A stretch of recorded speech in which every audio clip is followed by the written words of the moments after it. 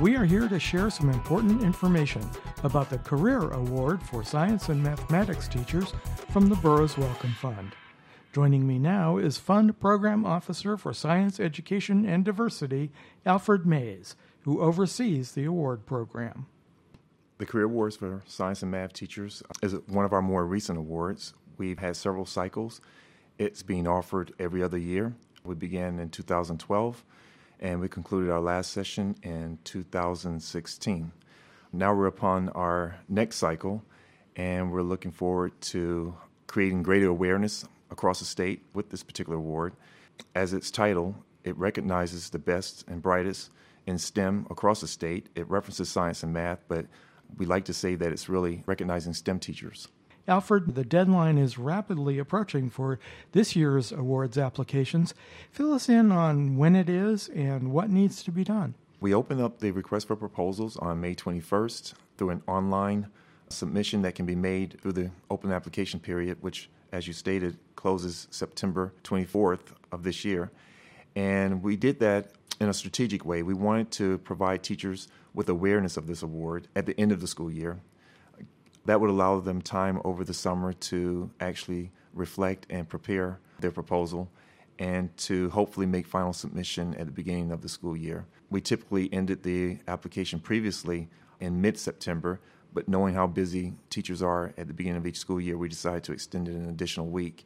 So we're very hopeful that that will result in an increase in the applicant pool. Are there any other important aspects of the application process that interested teachers need to know? I think that grant applications in some instances can be intimidating, especially when you're referring to the best and brightest across the state in STEM teaching and learning. I would offer to teachers that the Burroughs Wellcome Fund seeks to recognize the best and brightest, and we know that teachers across the state are talented. Many of them feel that promoting themselves is somewhat difficult, but we seek for them to do that, to highlight their accomplishments, to highlight the body of work, their successes, and what they would propose in terms of having an impact on student growth and outcomes. So the grant application itself is somewhat formal. The process and review and selections is somewhat formal, but teachers should be able to relax and simply reflect and propose, knowing that they do wonderful things in the classroom every day, and we just like to know more about what they're doing and recognize that. So should interested teachers contact you directly if they have questions about the application process or the status of their applications? I think those interested in applying should perhaps go to our website and get a good general overview of the award program itself.